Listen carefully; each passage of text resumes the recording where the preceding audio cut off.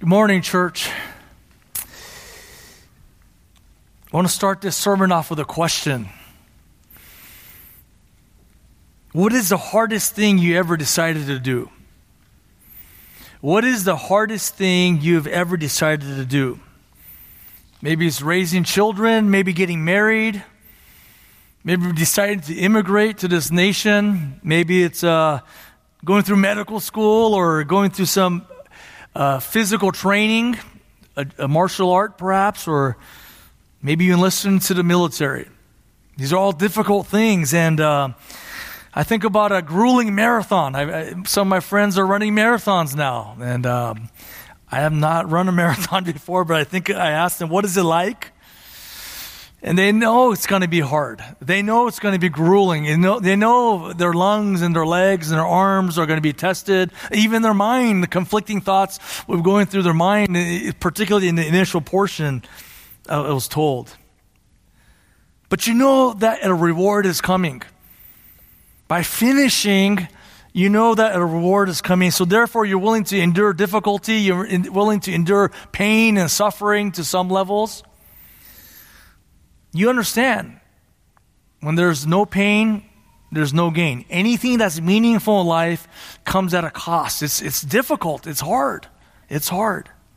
So as Christians, we just sung Amazing Grace, how sweet the sound that saved a wretch like me. Amen and amen. We're saved by grace. Last week we talked about how at Mark 10:27 that we're saved by divine grace. It's all a work of God. Praise God. And nothing that we do earns or merits our salvation. However, committing to Christ is difficult. Committing to Christ is difficult, and the Lord maps out a course for us to run in while we're on this side of eternity. That's not always level. Sometimes the ground is level for us as we run through life. Sometimes it's uphill, downhill. Sometimes it rains, it's freezing. Sometimes it's hot. The course is different. And we all have different strengths, different weaknesses. So downhill might be harder for some than others. Maybe you like running in the cold. Maybe you like running in the heat. We're all different. So as God maps out the course of our lives, we all struggle through different things.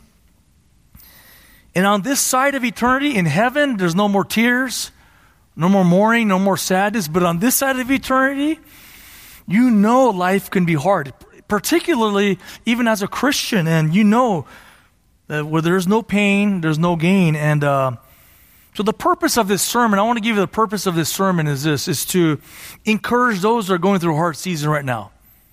I want to encourage you, whatever you're going through, I pray that this will keep you running. This will keep you running in the race that God has set for you and me. But also, the second aspect to why we want to preach this is to exhort those who are in cruise control to get running in the race, right? And so this is where our Lord is exhorting the 12 disciples to have the right mindset. And I believe at Mark 10:28-45, God is exhorting us. So if you have your Bibles or your phones, let's turn to Mark 10:28-45 is where I'll be reading and preaching out of. And as you turn there, the disciples, they're getting the baton ready to be handed off.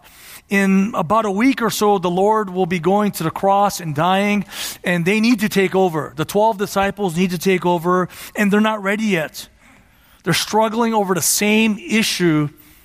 Who is the greatest? I mean, that's in their minds. That's in their hearts. As the Lord is getting ready to hand the baton off, they're not ready to take the stick properly. So let's rise as we read Mark 10:28-45 and hear from God today. Mark 10:28. Peter began to say to him, "Behold, we have left everything and followed you." Jesus said, "Truly I say to you, there's no one who has left house or brothers or sisters or mothers or father or children or farms for my sake and for the gospel's sake, except one who will receive 100 times as much now in the present age, houses and brothers and sisters and mothers and children and farms, along with persecutions, and in the age to come, eternal life. But many who are first will be last, and the last first. And they were on the road going up to Jerusalem, and Jesus was walking on ahead of them, and they were amazed. And those who followed were fearful. And again, he took the 12 aside and began to tell them what was going to happen to him. Behold, we are going up to Jerusalem, and the Son of Man will be betrayed to the chief priests and the scribes, and they will condemn him to death and will deliver him over to the Gentiles. And they will mock him and spit on him and flog him and kill him, and 3 days later he'll rise again. Then James and John, the two sons of Zebedee, came up to Jesus, saying to him, Teacher, we want you to do for us whatever we ask of you. And he said to them, What do you want me to do for you? And they said, Grant that we may sit one on your right and one on your left in your glory. But Jesus said to them, You do not know what you're asking. Are you able to drink the cup that I drink, or to be baptized with the baptism with which I am baptized? And they said to him, We are able. And Jesus said to them, The cup that I drink you shall drink, and you shall be baptized with the baptism with which I am baptized. But to sit on my right or on my left, this is not mine to give, but it is for those whom it has been prepared. And hearing this, the 10 began to feel indignant with James and John, and calling them to himself, Jesus said to them, You know that those who are recognized as rulers of the Gentiles lord it over them, and their great men exercise authority over them. But it's not this way among you, but whoever wishes to become great among you shall be your servants. And whoever wishes to be first among you shall be slave of all. Verse 45. For even the Son of Man did not come to be served, but to serve, and to give his life a ransom for many. This is the word of the Lord. Let's pray. Father in heaven, thank you for this word. I pray, Lord, that we'll be able to preach your word clearly and faithfully. I pray, Lord, that your Spirit would give us ears to hear. Thank you, Lord. In Jesus' name, amen. Please have a seat. The title of the sermon is called No Pain, No Gain. No Pain, No Gain. And the three headings I want to give you ahead of time just so we can follow along easier is this. Number one, sacrificing for Christ. Sacrificing for Christ. Number two, suffering with Christ. Suffering with Christ. And number three, serving like Christ. Serving like Christ. So let's get to the first point here, or first heading. The Christian life, it calls for sacrificing for Christ. Sacrificing for Christ. What was Peter thinking when he saw the rich young ruler walk away? This just happened moments earlier, before Peter opens his mouth in verse 28. He saw a man who had everything the world could offer make a conscious decision to protect what he had. He saw a man walk away from Christ to save and preserve his wealth. Maybe he got in his chariot and rode off, wearing his fine clothes, going to his home on top of the hill. And this is what he saw, maintaining his status. I wonder if this caused him to think back to Mark chapter 1, as Brother Steve Chen read, that day when the Lord says, Come follow me. And they left everything behind and followed him that day, where everything changed. Where Peter's course in life was going this way, and all of a sudden was changed and took a hard left turn to follow Jesus Christ. I wonder if the Lord caused Peter to think back about this time and think about it was a good living. Peter lived a good life, actually. He wasn't necessarily like the rich young ruler, but he had a fishing boat. It's a big deal. Passed down from generation to generation. He lived a good living. The Sea of Galilee was teeming with fish. He may not have been wealthy like the rich young ruler, but he knew that this boat and these nets had provided for their family generation after generation after generation. And if Peter had any sons or daughters, then would go on to the family behind him. Everything changed that morning when Jesus Christ came walking down, preaching a message of repentance. Repent, for the kingdom of heaven that's at hand. Peter, Andrew, come follow me. Leave everything behind and come follow me. And in other words, Jesus asked him to do exactly what he did for the rich young ruler, and Peter and Andrew, James and John responded opposite of the rich young ruler. They went with Jesus. So maybe reality is beginning to sink in as they're marching their way to Jerusalem. Like, did we make the right decision? Do we have to give up so much to follow Jesus? Because in Matthew 19:27, Peter asked, what then will there be for us? So keep that in mind as I read Matthew 10:28. Peter began to say to them, behold, we have left everything and followed you. Peter needed assurance. I believe Peter needed some kind of assurance right here. And perhaps as you're sitting here today, maybe you need some kind of assurance here. Maybe you're wondering if it's worth it too. I mean, after all, we're saved by grace. We believe this. Amen. We are not saved by our good works. But do you ever wonder, was it worth it? I mean, maybe you think back to your friends where you went one way to follow Jesus Christ and your friends are living their lives as they choose to live. Maybe they're non-believers and maybe you see lukewarm churchgoers who haven't given up much. Their careers seem to be going well. They're living in a nice home. They're prospering. They're raising children. They seem to be happy.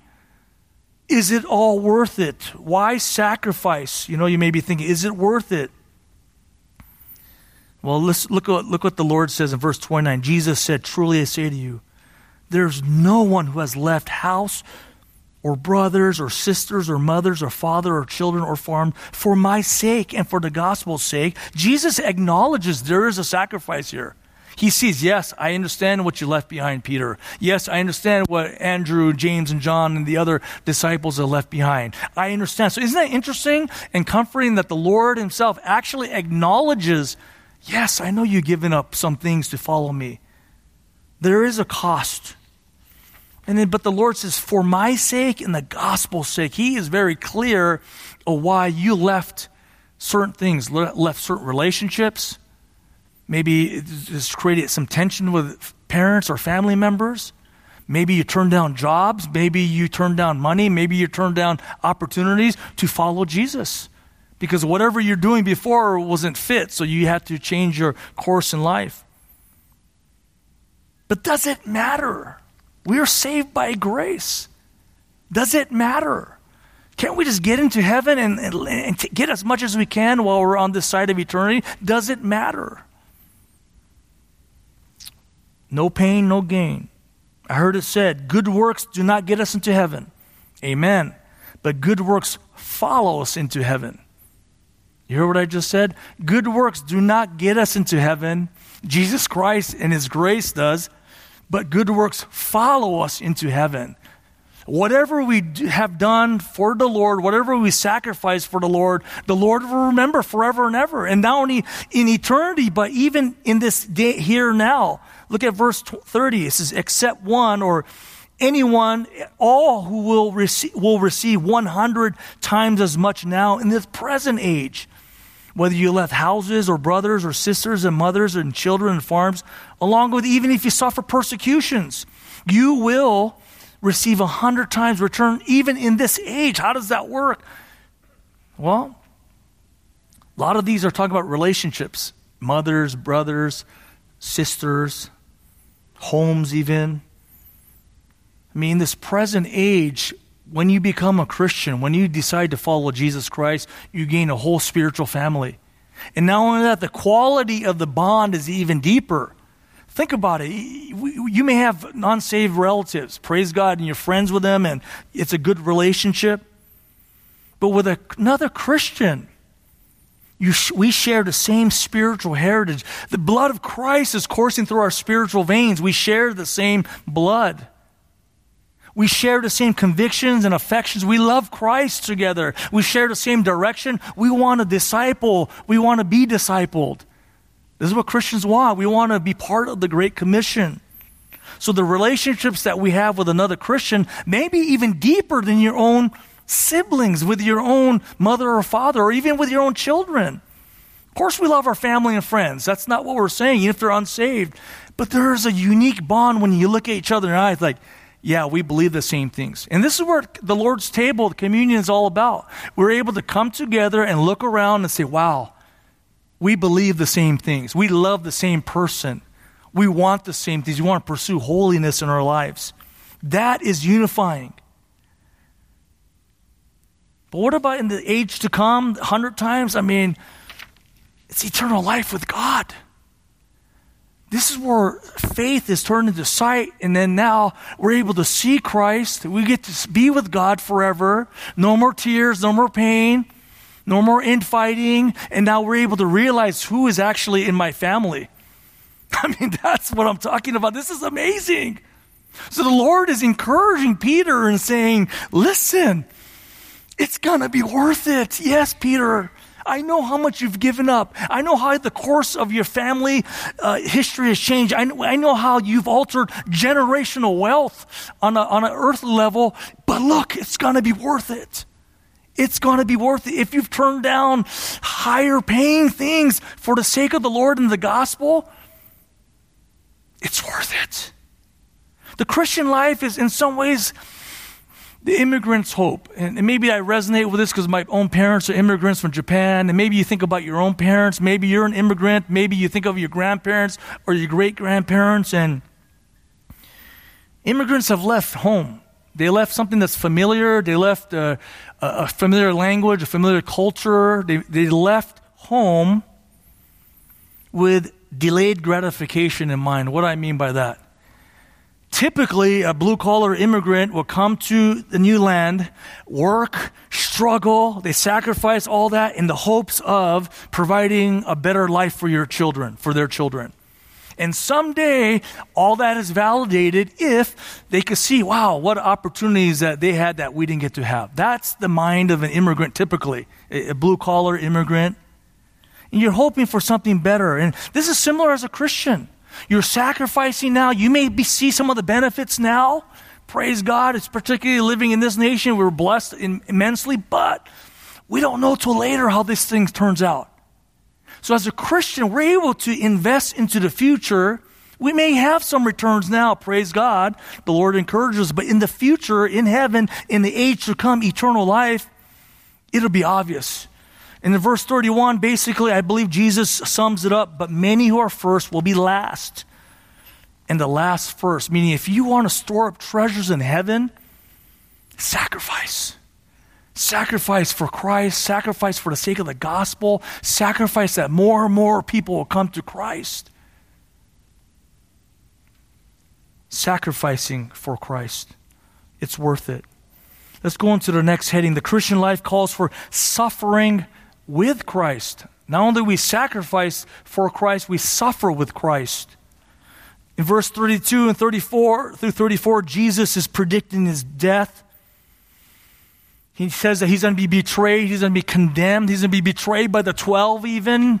I'm going to be betrayed. I'm going to be condemned to death by the Jews, and I'm going to be delivered to the Gentiles who are going to mock him, spit on him, flog him. In other words, torture him with a whip. Just beat him, and eventually be killed. That the Lord is saying this to the 12 right now. He takes them aside. And as the Lord is trying to get them ready, the urgency, the handoff is coming, guys. I'm not going to be here longer. You need to get ready to take the handoff, the baton. But they're not ready yet. They're not ready. We're about a week out from the cross on that Friday. And they aren't ready yet. Imagine if you're Peter, James, and John. Would you have been ready for that moment? Would you be like, okay, what do I got to do? I mean, I got less than a week, and now I have to represent you to the world to keep the gospel being spread from me to the next generation, to the next generation. I'm not quite sure the apostles understood this because of what James and John asked in verse 35. Then James and John, the two sons of Zebedee, came up to Jesus, then links in that same moment, saying to him, "Teacher, we want you to do for us whatever we ask of you." And he said to them, "What do you want me to do for you?" And they said to him, "Grant that we may sit one on your right and one on your left in your glory." What kind of question is that? right? In light of what the Lord shared, what kind of question is that? Well, Luke 18:34 gives us some background here. It says, but the disciples understood none of these things in a parallel account. In this statement was hidden from them, and they did not comprehend the things that were said. They were blinded by their own ambition and pride. They were thinking about worldly greatness. They're arguing earlier who's going to be the greatest. So James and John are going to Jesus, hey, before you go, okay, could you make sure that you pencil us in to sit on your left and your right? And this is what they're asking. I mean, the Lord's words perhaps just went over their heads. So what does it mean to be able to sit on the right and left of the Lord? This is about distinct honor. They're trying to secure a prestigious place with the Lord. In some ways, I don't blame them. I mean, who wouldn't want to be near to the Lord? I don't blame them, but are you kidding me? In that moment, the Lord says, you don't know what you're asking. Do you realize what you're asking, James and John? Do you realize that there's more to it than just sitting next to me? Do you realize what it's going to cost you? And in verse 38, he says this, are you able to drink the cup that I drink, or to be baptized with the baptism with which I am baptized? These are two idioms or sayings, basically, are you ready to suffer with me? Remember, Jesus is praying in the Garden of Gethsemane soon, saying, Father, take this cup from me. Take this cup from me, but not my will, but your will be done. In Luke 12, he goes, but I have a baptism, Jesus says, to undergo, and how distressed I am until it's finished. This is talking about the suffering of Christ. And James and John, do you understand? This is what you have to go through. Are you willing to suffer like that with me? And this is the response out of verse 39. And they said to him, we are able. We are able. I mean, there's God confidence and self-confidence, right? I mean, you want to be a confident person in God. Amen. You want to be confident and trust God because God is so great. That's the key. But this is a self-confident answer. It reminds me when Peter says, Lord, I will never forsake you. Even if everybody runs from you, I will be here with you. Self-confidence. Self-confidence. And the Lord says, well, you got one thing right. The cup that I drink, you shall drink, and you shall be baptized with the baptism with which I am baptized. You're going to suffer, James and John. Matter of fact, James was the first one to die as a martyr. Acts 12:2 says James was martyred first. He died by the sword. Matter of fact, Judas was a false disciple, so 10 out of the 11 disciples would end up as martyrs. They would die early. John, the brother who was asking the same question, was persecuted and tortured his whole life. He's the only disciple to die at an old age, and he suffered greatly, though. He drank the cup. He drank the cup, and he would eventually die on the island of Patmos, a prison island where the Lord would use him to write the book of Revelation, and then he would die. You see, the Christian life is about suffering. Although in heaven, delayed gratifications, in heaven, there is no more suffering. Praise God. Amen. But while we're on this side of eternity, great suffering. This is what the Lord says. He's making the expectations really clear for the disciples. And I believe particularly on this side of the world, I think we need to make this clearer and clearer to all of us. In some parts of the persecuted world, as Pastor Marco prayed for, that's just a fact of life. Life and death, imprisonment, beatings, losing family and friends, attacks on church buildings. I mean, that's a way of life. For us, I believe we need to be told these things. We're saved by grace. Amen and amen. And that's, praise God. But do we understand that this side of life, there's suffering? 2 Timothy 3:12 says, all who desire to live godly, 2 Timothy 3:12, all who desire to live godly in Christ Jesus will be persecuted. That's like a promise. If you want to live for Christ, you're going to experience some kind of a persecution. Maybe friends, you lose friends. Maybe you lose business. Maybe you lose clients. Maybe you're called certain things on social media. That's going to happen. It will happen. And why does it happen? John 15:19, the Lord says, if you were of the world, the world will love its own. Meaning if you acted like the world, not Christ-like, you're going to fit in. But because you're not of the world, you don't act like the world, you act like Christ, you're following Christ. But I chose you out of the world. Because of this, the world will hate you. It's a guarantee. The Lord is saying this is a guarantee. Who wants to suffer? No one wants a martyr's complex. We're not talking about that. No one wants to suffer. We understand this. But in some ways, suffering is unavoidable. It just happens to you just because we live in this fallen world for the sake of Christ. But some suffering comes because of the choices that we make. And obedience can be expensive at times. Some suffering just happens to you. It just comes, just like the rain, just falls on you. However, some decisions, do I obey the Lord? This is going to be expensive. I'm going to lose relationships. It's going to hurt my relationships. I'm going to lose opportunities. I'm going to lose status in the world. Or do I not obey the Lord and preserve these things? That's a real choice now. And I empathize with many of you because I know the workplace environment that you must work in. I mean, I used to live in the secular world as well. What I say can hurt my advancement. What I say can get me canceled to some levels, if not canceled completely. I can only imagine. I hope this portion encourages you. So what's the point of suffering? Why should I suffer? Why should I choose to suffer? By obeying God. Why? Let me explain in this way. By telling you about a man that I know, that I greatly admired, Henry Hayashi. Henry Hayashi is one of those Nisei guys from back in the day who grew up, and he grew up during the internment, Japanese American. And he enlisted in the 442nd. This is a war battalion. For younger people, you got to understand who the 442nd is. There's incredible lessons there. There's incredible inspiration there.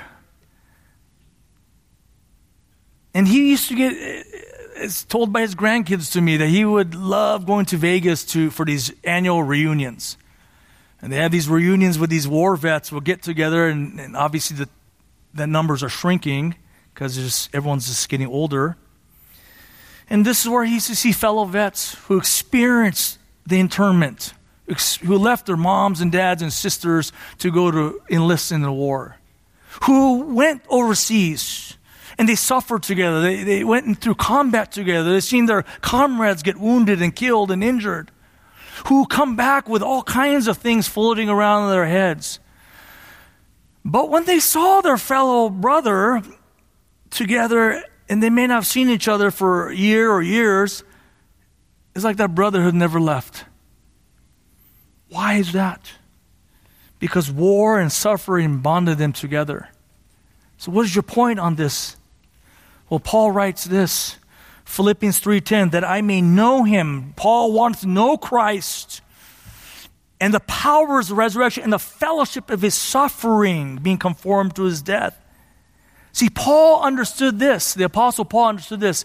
The more I suffer with Christ, the more I know him. He knows me and you completely, but the more I know the Lord, no pain, no gain. To sit at the right and left hand of the Lord means that you're intimate associates. Not only as a place of honor, that means you're a trusted confidant. That means you know each other. That means you're close to each other. Suffering with Christ brings us closer to him. And really, I want to be very clear. Suffering doesn't save us. Grace saves us. However, the more we suffer with Christ, the more we're able to realize the reality. That means that we're one with Christ. That means we can actually relate to him when we're betrayed, because he's been betrayed. Have you been betrayed by any friends or family members? The Lord could understand, and now you understand the Lord more. Have you ever been condemned by people in judgment minimally? Well, the Lord's been misjudged and condemned. Have you been mocked before for your faith? The Lord's been mocked. You could relate to him now. Have you been mistreated? Yes. And if you die as a martyr, there's a special place for you where the Lord will take you in and care for you, said, I understand.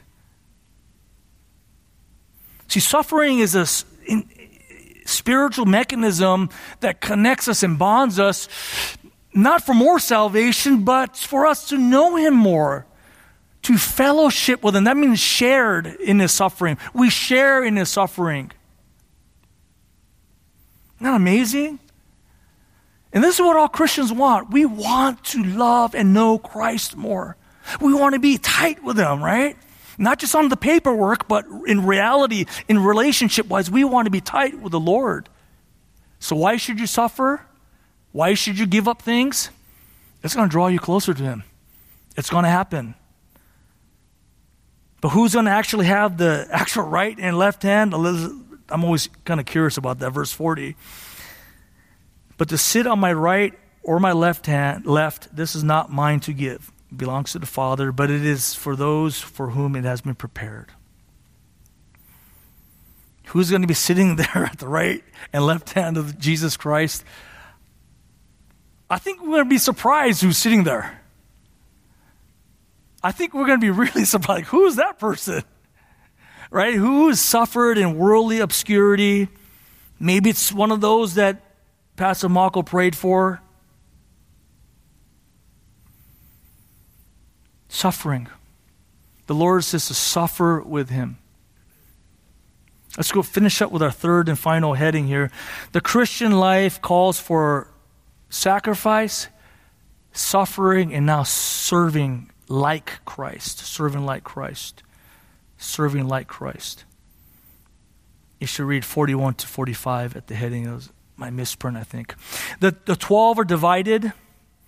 They're mad, like, are you kidding me, James and John? How can they have the nerve to do that? I can't believe those guys. Maybe you're thinking, man, they beat me to the punch, right? If they're honest, they probably wanted to do the same thing, but they're mad. They're like, indignant means they're angry. They felt like they were treated unjustly. How can they do that behind our backs? We heard them ask the Lord these questions. It's hard to be united when everyone wants to be great. Kind of like an all-star team, right? It's like you bring in a bunch of players, everybody wants to shine. How do you win? Sometimes the best teams aren't all-star teams. Everyone wants recognition, but can you see how the 12 are getting close to dropping that baton? The Lord is trying to hand it to them. They just keep running away, right? So you can kind of see the tension here. Verse 42, and calling them to himself, they said, look, guys, come. Jesus said to them, you know that those who are recognized as rulers of the Gentiles lord it over them, and their great men exercise authority over them. Jesus identifies the issue. In Mark 9:34, they're arguing who is the greatest. The Lord sees, just like I saw into the heart of the rich young ruler, in his divine nature to see in the heart, he sees all the 12. He sees what you and I are thinking right now. So these guys want to be great. And the Lord says they lord it over. They dominate one another. And they're great men. These are men of status, powerful men, prominent men who have received their rewards on this side of eternity. They exercise authority. They tyrannize one another to get more power, to get more status. So that's how you're acting, guys. That's how you're acting. Verse 43, but it's not this way among you. It's not supposed to be like this way, guys. How are you going to keep this message going if this is about you? But whoever wishes to become great among you shall be your servant. But, right, the Lord says, but it is not this way. This is upside down thinking. It's a reverse economy in heaven. How the world may judge greatness is opposite how heaven gauges greatness. You're to be a servant, diakonos. You're supposed to be like a table waiter. Put on your apron, get your hands dirty, and start serving one another and stop acting like the owner of the restaurant. You are the table waiters. Pick up the dirty plates, put it in the sink, start washing the dishes, serve the food, and when the people complain to you, smile and say, how can I do this better? And keep bringing the food out. That's what the Lord is saying. Deacon, the word deacon, diakonos, means table waiter. That's what it means. You're serving. You're serving. You're serving. You're serving. And then in verse 44, I love it. The Lord doubles down on this. Like if they didn't understand what that meant, and whoever wishes to be first among you shall be slave of all. Slave, doulos, slave, the lowest on the social ladder. You're not an employee, you're a slave, it says. Humble, devoted, long-suffering, slave. With no regard for yourself, but your entire focus is to please your master. That's what he says. If you want to be great, if you want to be seen as high in my eyes, be a slave. Be a slave. Do you see yourself as a slave, church? Does that word even like maybe insult you even? I'm not a slave. Well, the Lord says you need to be a slave of all. Sherman Smith, one of my dear friends, dear brother, says, you know the type of servant you are when you're treated like one. You know the type of servant you are when you're treated like one. In other words,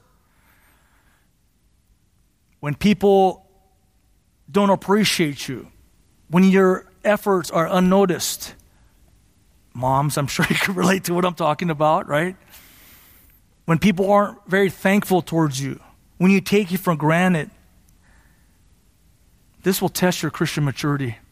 As you serve, as you do things, if that thanks doesn't come back, the attaboy doesn't come back the way you want it, and it doesn't build up your self-esteem, how do you respond? That's what we're talking about here. What kind of servant, what kind of slave are you?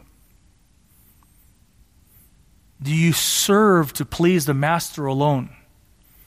Are you content in being misjudged, mistreated, misunderstood, unappreciated, and says, Lord, you know, and I just want to please you. I just want to please you. No pain, no gain. We're praying for elders, by the way. Elders, we're praying and grateful. I believe we're getting closer and closer. It's just responding on the survey, which I'll give you some of the results at the membership meeting, but we're getting closer. But elders, I just want to say, if you're thinking about being an elder, this is the harder road. You need to serve. You need to be a slave like Christ and exercise our authority under Christ. How does this work? Let's finish up here, verse 45. How am I ever? Maybe everything in your fibers is trembling right now. How does this even work? Well, let's look at verse 45.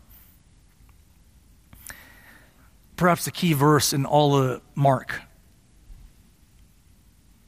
For even the Son of Man, that's talking about Jesus himself, did not come to be served,